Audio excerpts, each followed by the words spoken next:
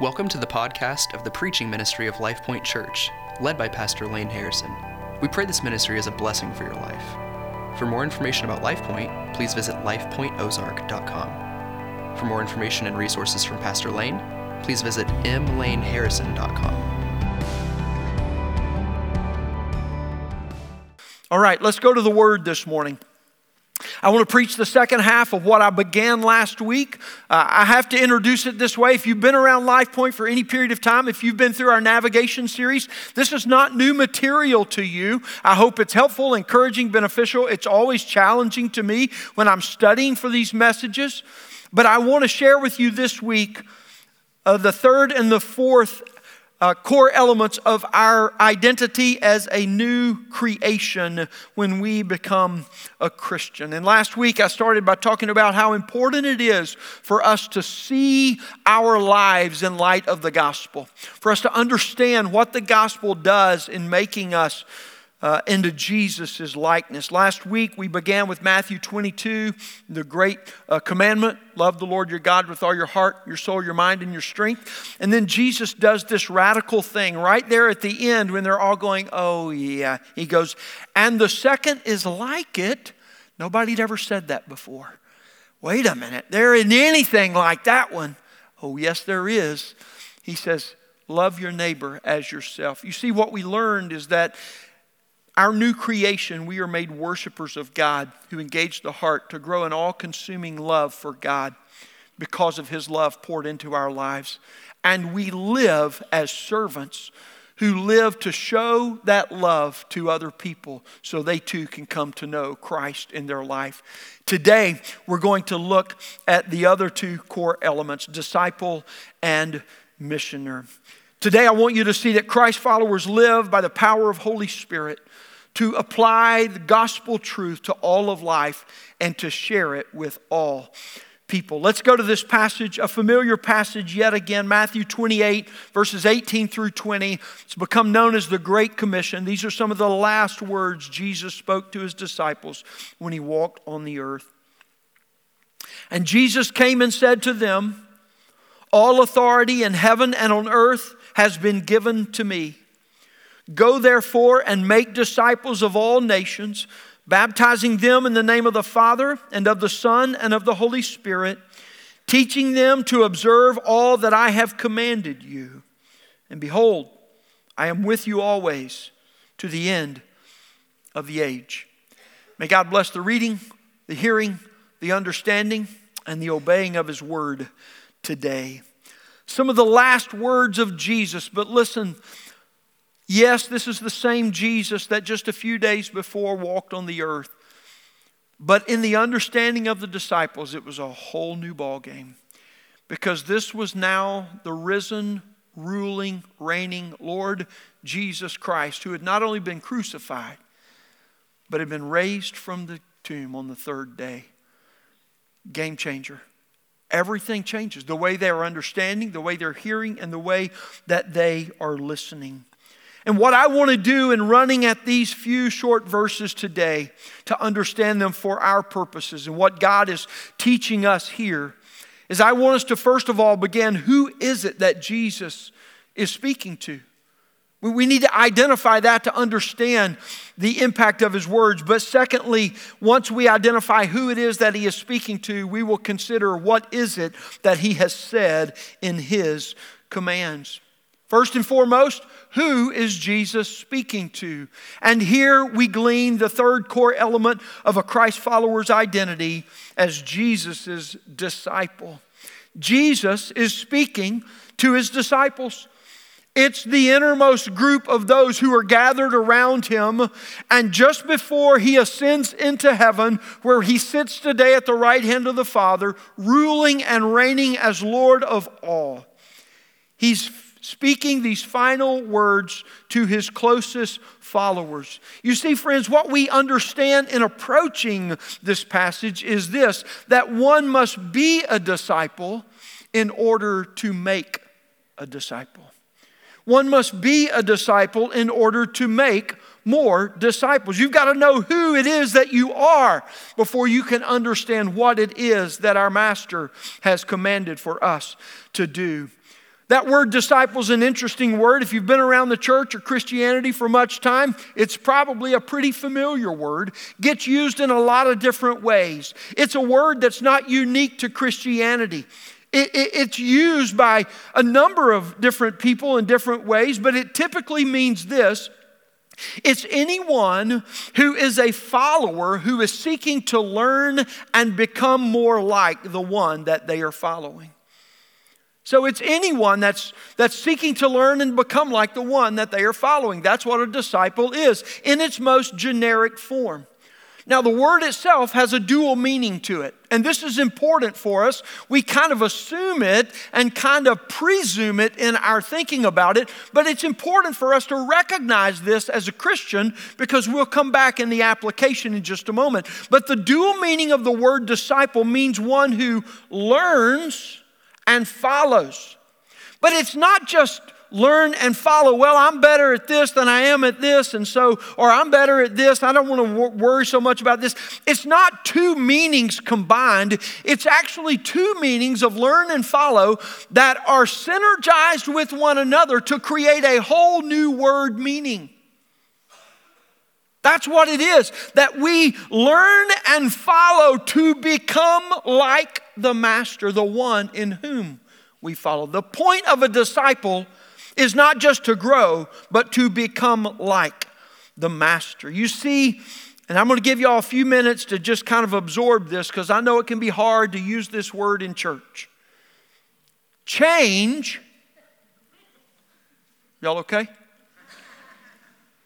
Is inherent in the meaning as one engages in the process to become more like the Master. You see, friends, a true biblical disciple is one who follows Jesus in order to become more like Him. To become more like Him. When we see this word in the Greek form of the New Testament, mathetes, it's a word that the New Testament itself uses in a really varied sort of way. I have found about 6 different uses.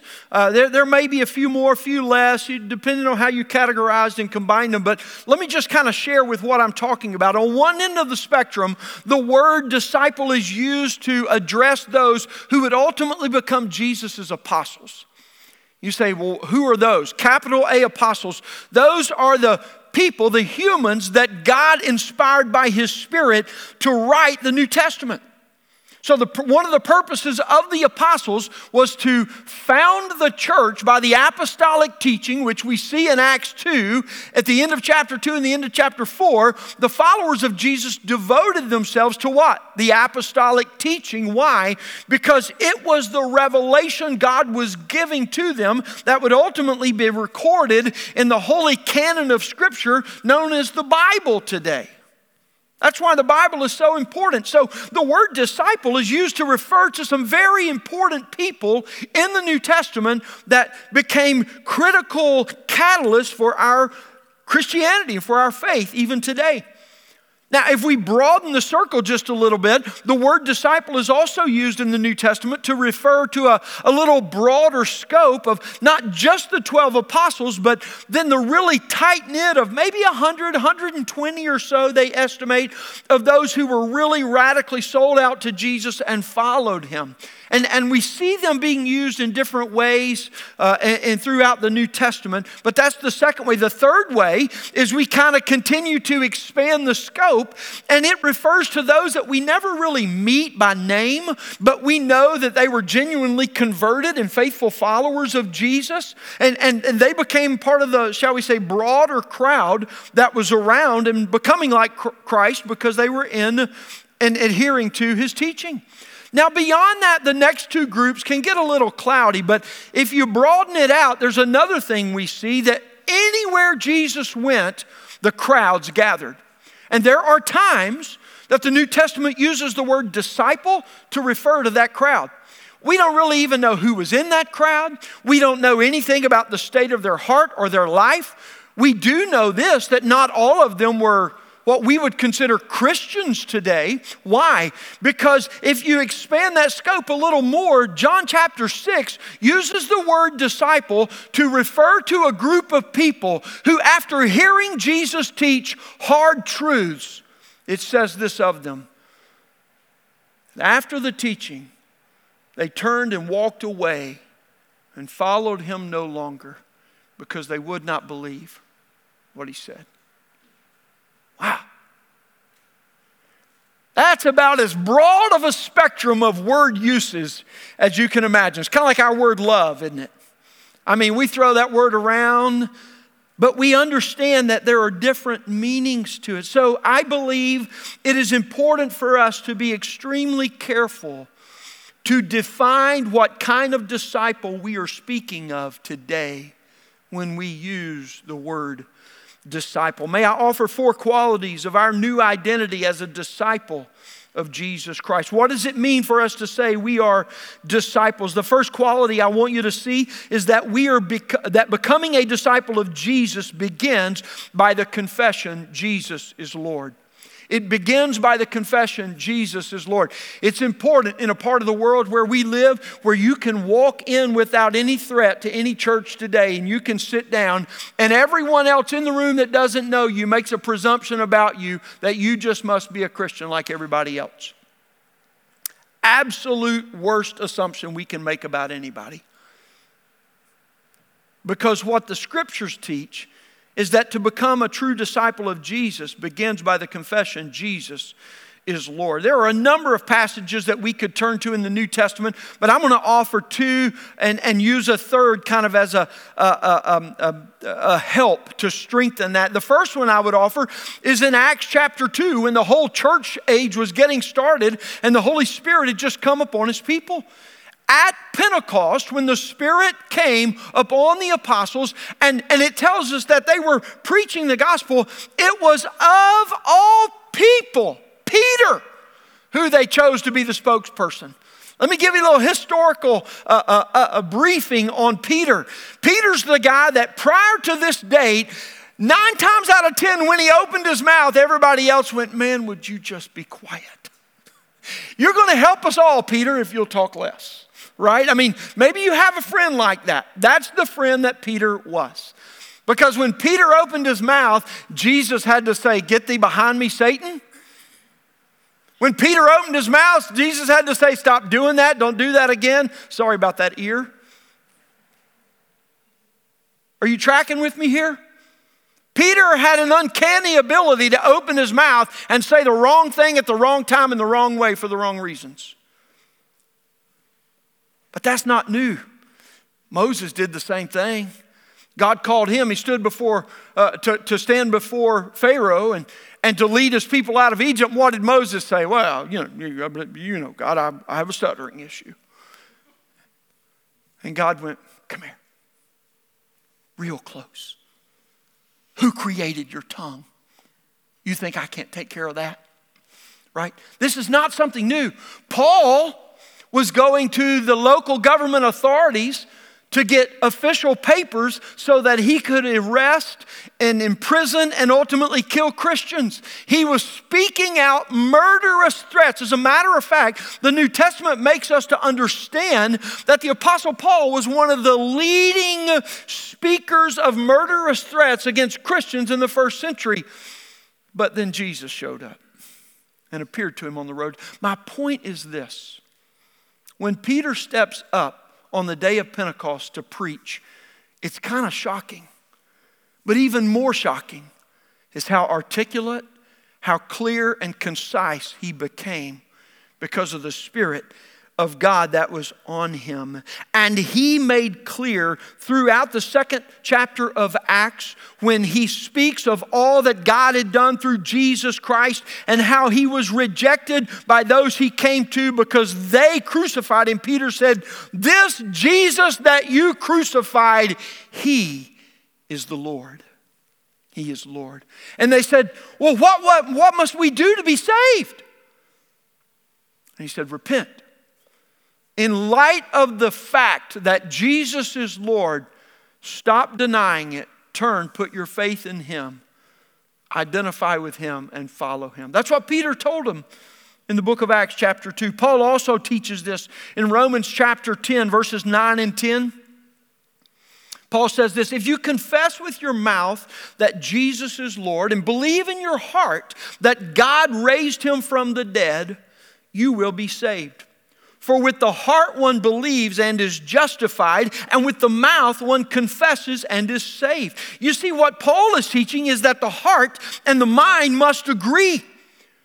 And if you think about this message series, what he is saying to us here is that the confession a disciple makes must be the echo of the worshiper's heart.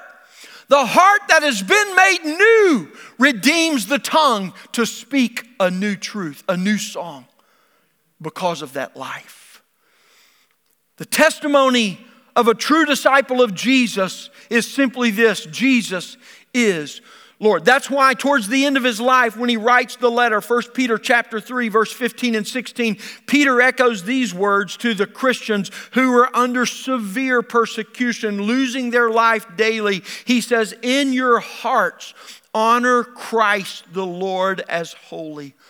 Always be prepared to make a defense for the reason that you believe in him to anyone who asks you. Why? Because your testimony echoes your heart. Jesus is Lord is the confession that begins our life as a disciple. The matter is very simple, friends. You will only devote your life after you have settled in your heart that Jesus is Lord. That's the first quality of a disciple. Secondly, Luke chapter 9, verse 23 and 24 tells us that following Jesus demands that we deny ourselves first. Following Jesus demands that we deny ourselves first. So often in the culture in which we live, and listen, I love the place that I live. I hope you know that. You spend much time with me, you will know that. I love it. But we must be faithful to clarify what it means to be a follower of Jesus Christ, because there's no small amount of confusion to this. It's not just about making the right decision and rolling with it. It begins by denying self first. Luke writes, and he said to all, speaking of Jesus, if anyone would come after me, let him deny himself and take up his cross daily and follow me. For whoever would save his life will lose it, but whoever loses his life for my sake will save it. You see, friends, the spirit of humility that invades the Christ follower's heart who's been made a worshiper of God also produces self-denial to obey that same Lord and Master as a disciple. You see, far too often we talk about Jesus being our Savior, but we hedge at using that title Lord, when the way that the Scriptures reveal Jesus is that he is Lord. Will you believe so he can save? You see, salvation hinges on Jesus is Lord being the confession of your heart and your mouth. And it teaches us that we cannot negotiate our discipleship. We cannot negotiate our discipleship. This is what we far too often try to do. We want to know, Jesus, what is it that you want from me? Give me all the information, and then I'll pros and cons it and figure out if this is what I want to do to commit to obey.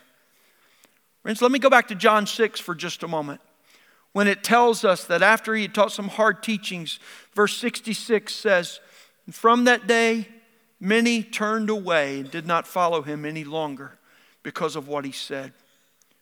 You can see Jesus who's just taught, and there's this large swath of people who turn and walk away. It's just too much. You've asked too much of me, Lord.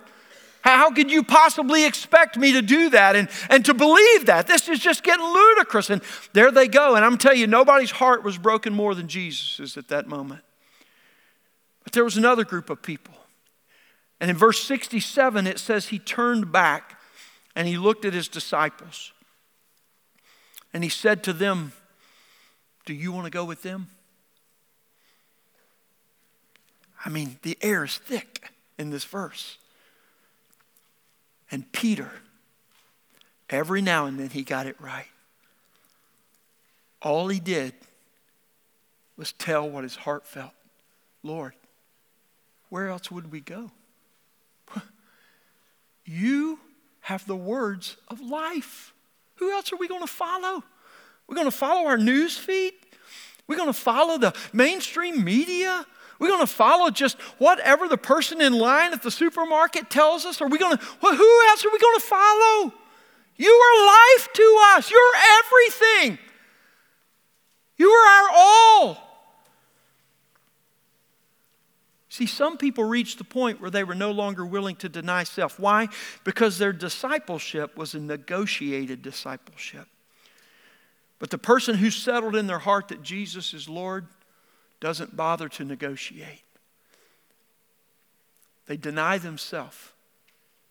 They take up their cross daily and follow Jesus. Whatever he asks, to whatever extent he commands, we deny ourselves to obey him. You see, that's why Jesus says that we are to count the cost of following him, knowing that he alone is our life. And because of that, we can die to self so that we can live unto God in Christ Jesus, daily taking up our cross and following him. Following Jesus demands that one deny self first. Third, discipleship process produces Christ-likeness by God's truth renewing the mind.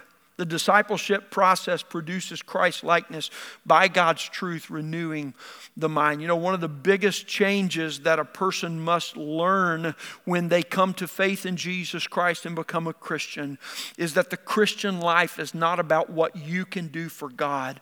It's about what God has done for you. It's not about your greatest successes, Christ going, well, it's finished, you did a great job there. No, it's about his only success in dying on the cross and his final words to that being, it is finished. The once for all sacrifice for sin has been made, past tense. It is done, it is finished. There is no other that can be made. Hebrews tells us if we expect a second wave of sacrifice to be made, we will be sorely disappointed. It will not happen because it cannot happen. Jesus has done this. And this is what we must learn, friends. It's not what we offer to God, it's what he lives within us. That's why his Spirit is put within us. And Romans chapter 12, verse 1 and 2 begins to teach us that this is a process of discipleship where Christ-likeness is produced in us. And how does that happen? By the renewing of our mind. By the renewing of our mind. Do not be conformed to this world, verse 2 says, but be transformed by the renewal of your mind, that you may be able to test and discern what is the will of God, what is good and acceptable and perfect. You see, growth in the Christian life often gets confused with activity. What do I mean by this?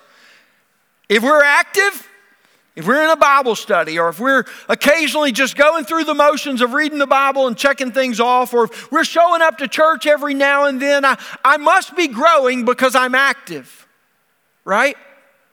That's what it gets confused at. If I attend, if I participate, then I grow. But here's the problem. We too often give priority to growth as the end result. Growth is not the end result of the Christian life. What is the end result? Becoming like Christ. What do we call that? Maturity. I've used this illustration so many times, I can't remember how many times exactly, but I used it just this week in conversation. I clearly remember my grandfather telling me one time, Lane, you're only young once, but you can be immature forever. I laughed at him when he said it, but later in life I began to realize he was saying more than I at first thought he was telling me. But that's the way some of us live our life in following Jesus. You see, growth is not the purpose of growth in the Christian life. Maturity is the purpose of growth because Christ-likeness is what we are being made into. The one who is our Lord that we are learning and following from to become like. That's why intellectual entertainment and reading and understanding doctrine and digging in deep and deepening our anchors, it's not enough for us just to be able to win arguments. We're called to be a witness to make disciples. We're not winning arguments. We're here to win souls. That's the one who is wise. That's why it's not just enough for us to go to the activities of Christianity and just go through the motions. God's not impressed.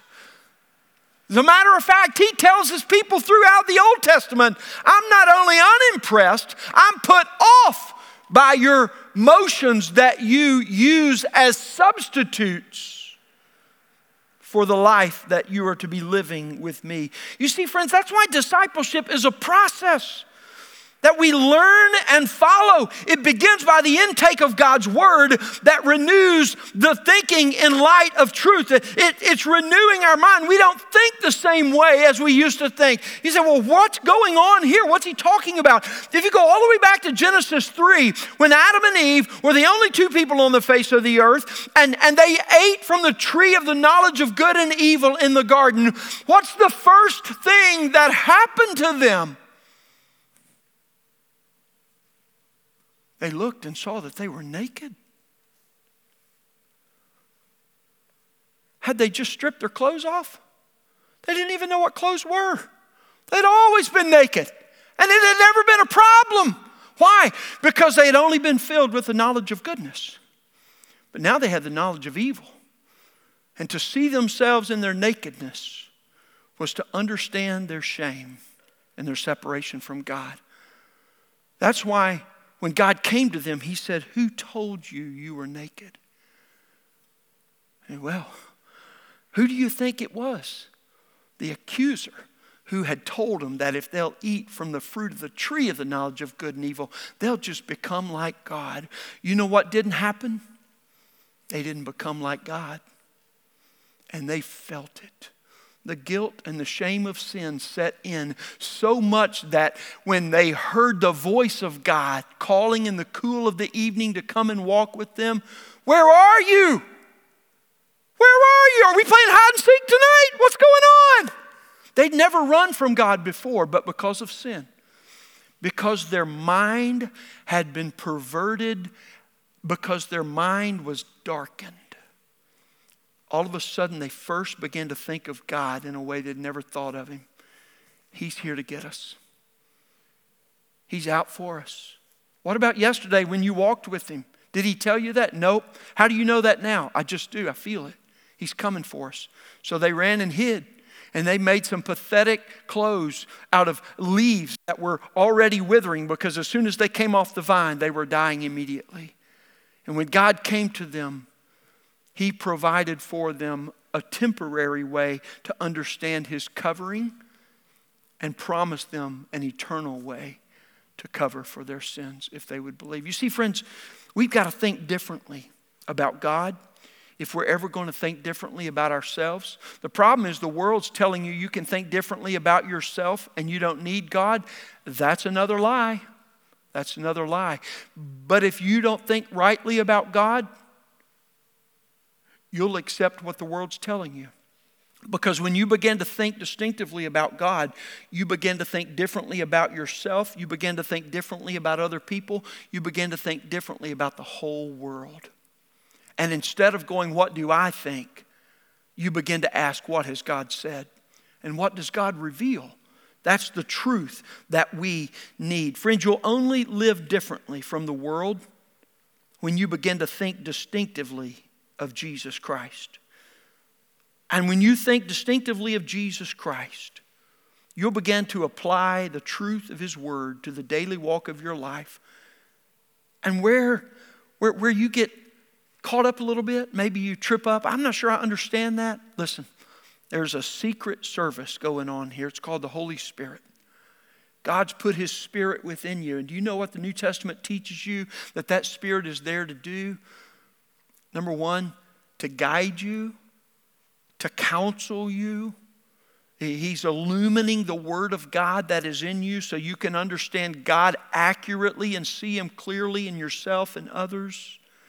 That's why it says that the Spirit works in us by conviction, convicts us in regards of sin, to know what we need to repent of and turn away from, convicts us in regards to righteousness in the way that we need to walk in the light of God's truth.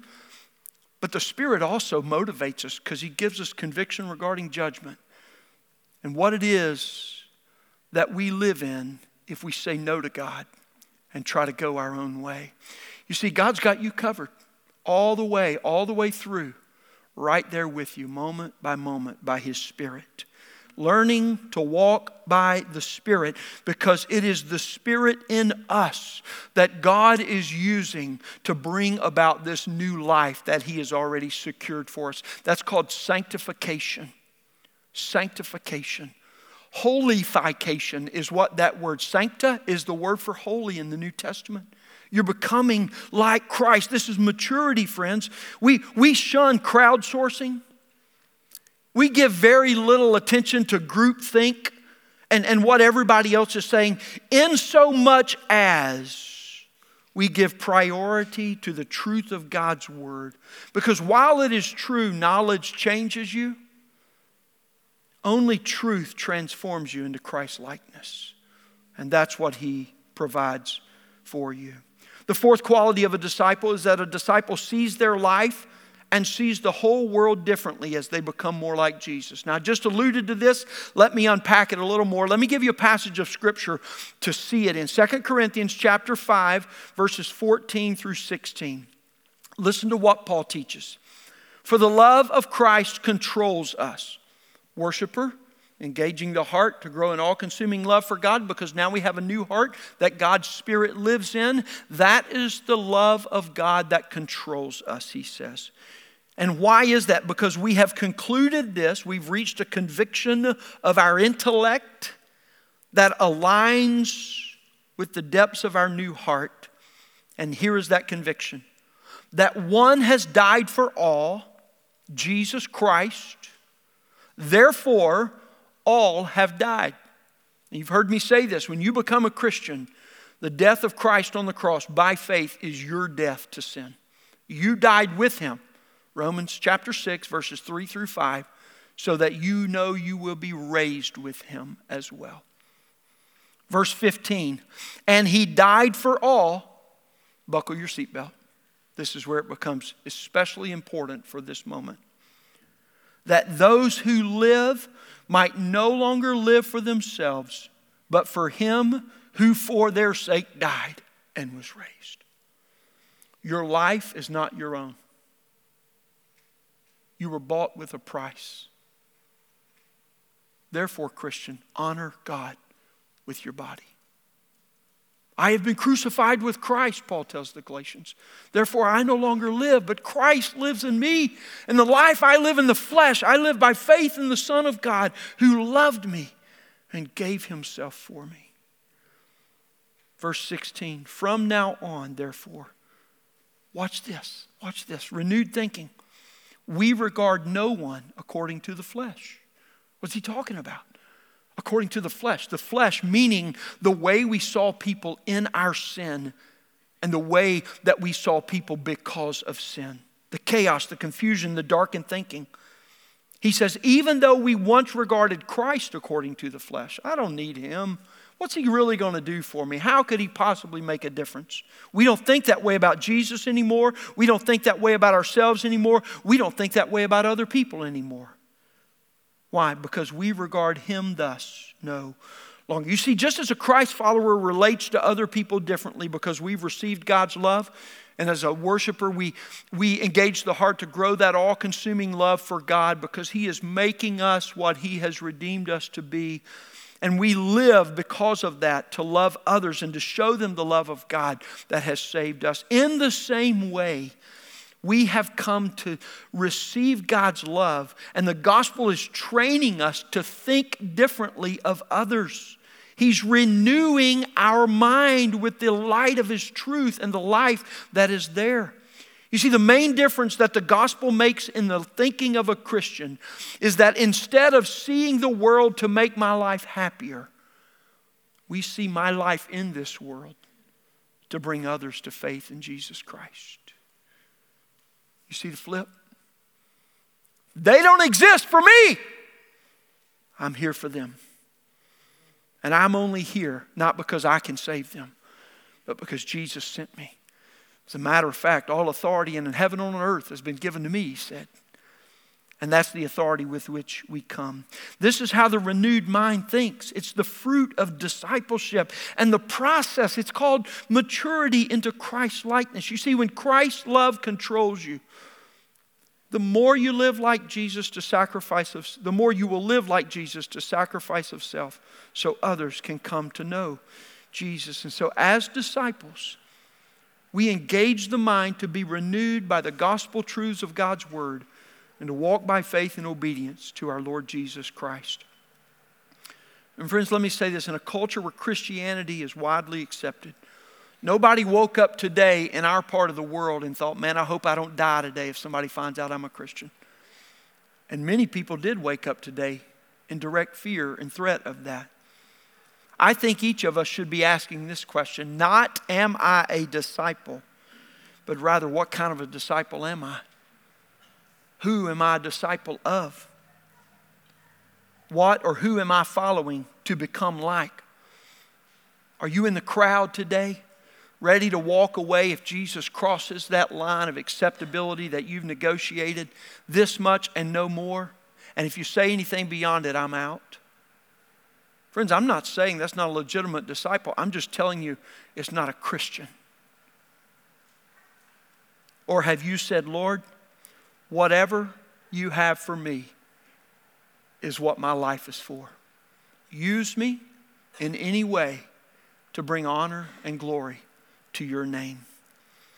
You see, just as God's love sends us into the world to show the love to others, we're sent into the world to share the truth of the living word.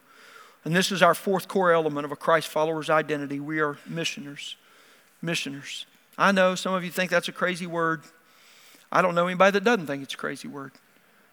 But it's used on purpose because everybody has an understanding or a concept of what a missionary is. They just are wrongly thinking that's always somebody else. When I'm telling you, every one of us who've been saved by Jesus Christ live under the authority that he has given to us. If the Great Commission teaches us anything, it shows us that the work of the gospel for God's kingdom is not reserved for a special few, but for all who call on the name of the Lord. If Jesus is Lord is the confession of your heart and your mouth, living for his glory to make his name known is the purpose of your life. You see, maturity in Christ's likeness from the discipleship process always leads one to understand and to embrace their personal responsibility for serving the Great Commission. Let me give you three brief qualities of life as a missioner. First of all, 2 Corinthians 5:20 tells us that we live as ambassadors under divine authority to serve the gospel in all of life. That's why Jesus said, all authority in heaven and on earth has been given to me. Therefore, go. That word therefore means because everything I just said, what I'm about to say matters. That's authority. It's not ours personally. It's bestowed by him. Each person, Paul teaches in 2 Corinthians 5:20, that has been redeemed by Jesus, live as ambassadors for Christ. God is making his appeal to the world through you. That's why he says, we implore you on Christ's behalf, be reconciled to God. Friends, God's plan for gospel mission in the whole world, you ready for this? It's you, Christian. It's you.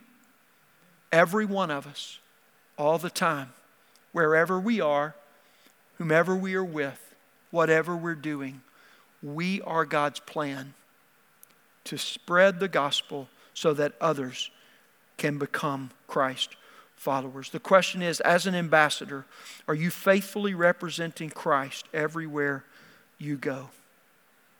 The second quality of a missioner is that Christ followers walk by the power of the Holy Spirit to serve as God's witness on earth.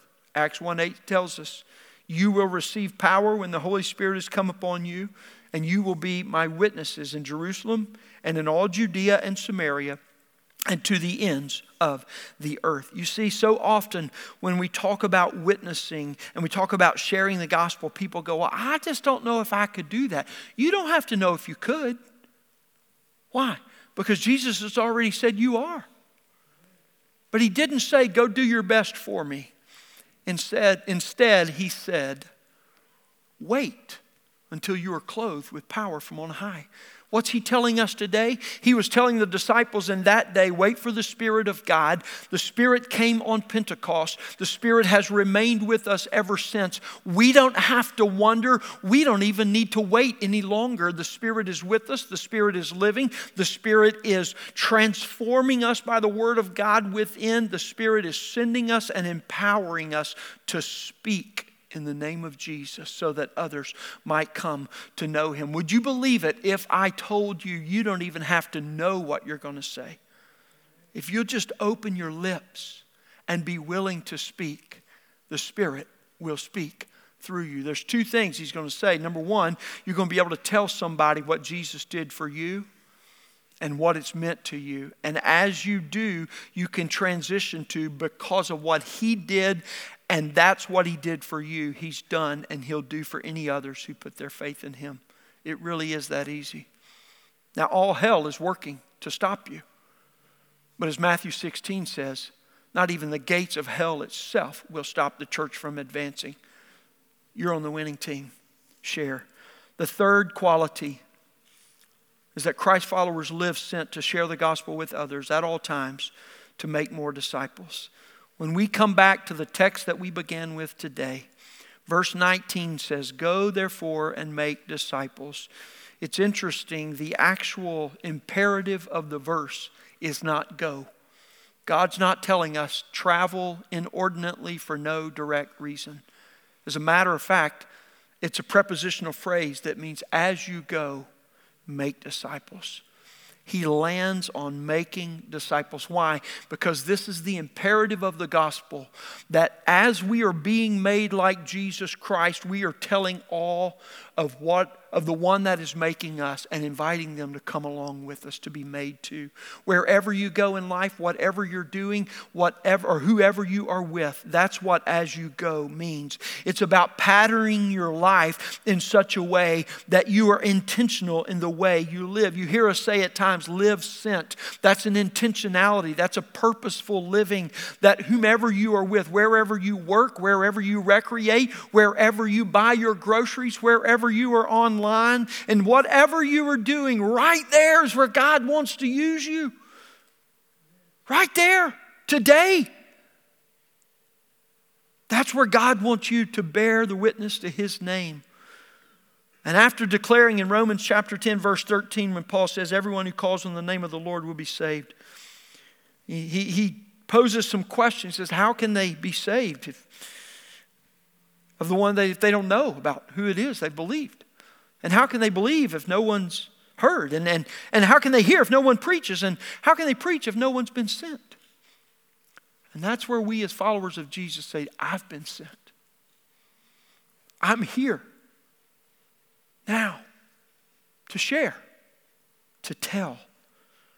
He says this, how beautiful are the feet of those who share the good news of Jesus Christ. What a beautiful testimony to a life completely surrendered. You have no idea how God will take that one moment, that one instant of faithfulness that you offer and bring repeated, multiplying, compounding blessing to the lives of others from it. Christ followers are missioners who engage the feet to share the gospel with others everywhere we go so they can believe in Jesus and be saved. As the worship team returns, let me ask you one concluding question. When you think about your life as a disciple and a missioner, ask yourself this simply. Is your discipleship making you a more faithful witness of Jesus Christ? Because if it's just a process, it's not Christ who is Lord of that process. And if it's only personal, it's not what He's intended. It's personal. It makes it practical, but also is careful to share with others.